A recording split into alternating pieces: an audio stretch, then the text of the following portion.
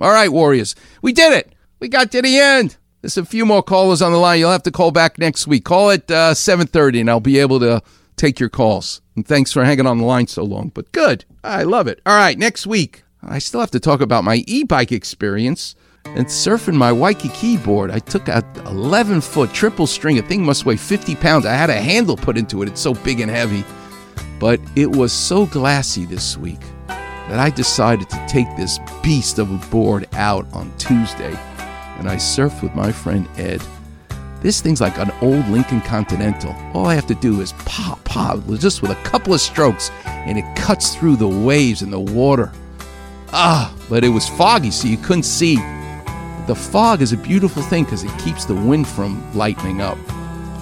It was just like being in Waikiki, Hawaii, yet I was in Southern California. It was awesome. But I need to tell you about the e-bike and hearing those waves crash.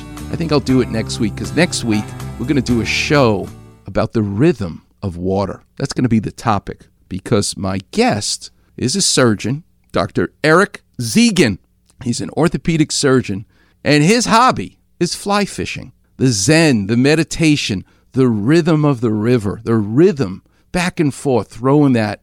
And there's a song written by the Cascades called Can't You Hear the Rhythm of the Rain? The Rhythm of the Rain. Well, the man who wrote that song, where he wrote it, will surprise you. I'll give you a hint. It was on a battleship, but because of their manager, nobody ever really heard of the Cascades. It became a #1 song. These guys should have been all over the world. But using rain and the rhythm of rain to write a song, well, Jim Morrison did it with the Doors, Riders of the Storm. These are two songs that actually have true thunder in their songs. I want to get into the rhythm of the rain, the rhythm of water, fly fishing, and you'll also hear a little bit from Jerry Lopez, the greatest surfer, and the rhythm of the ocean waves. That's going to be next week's topic.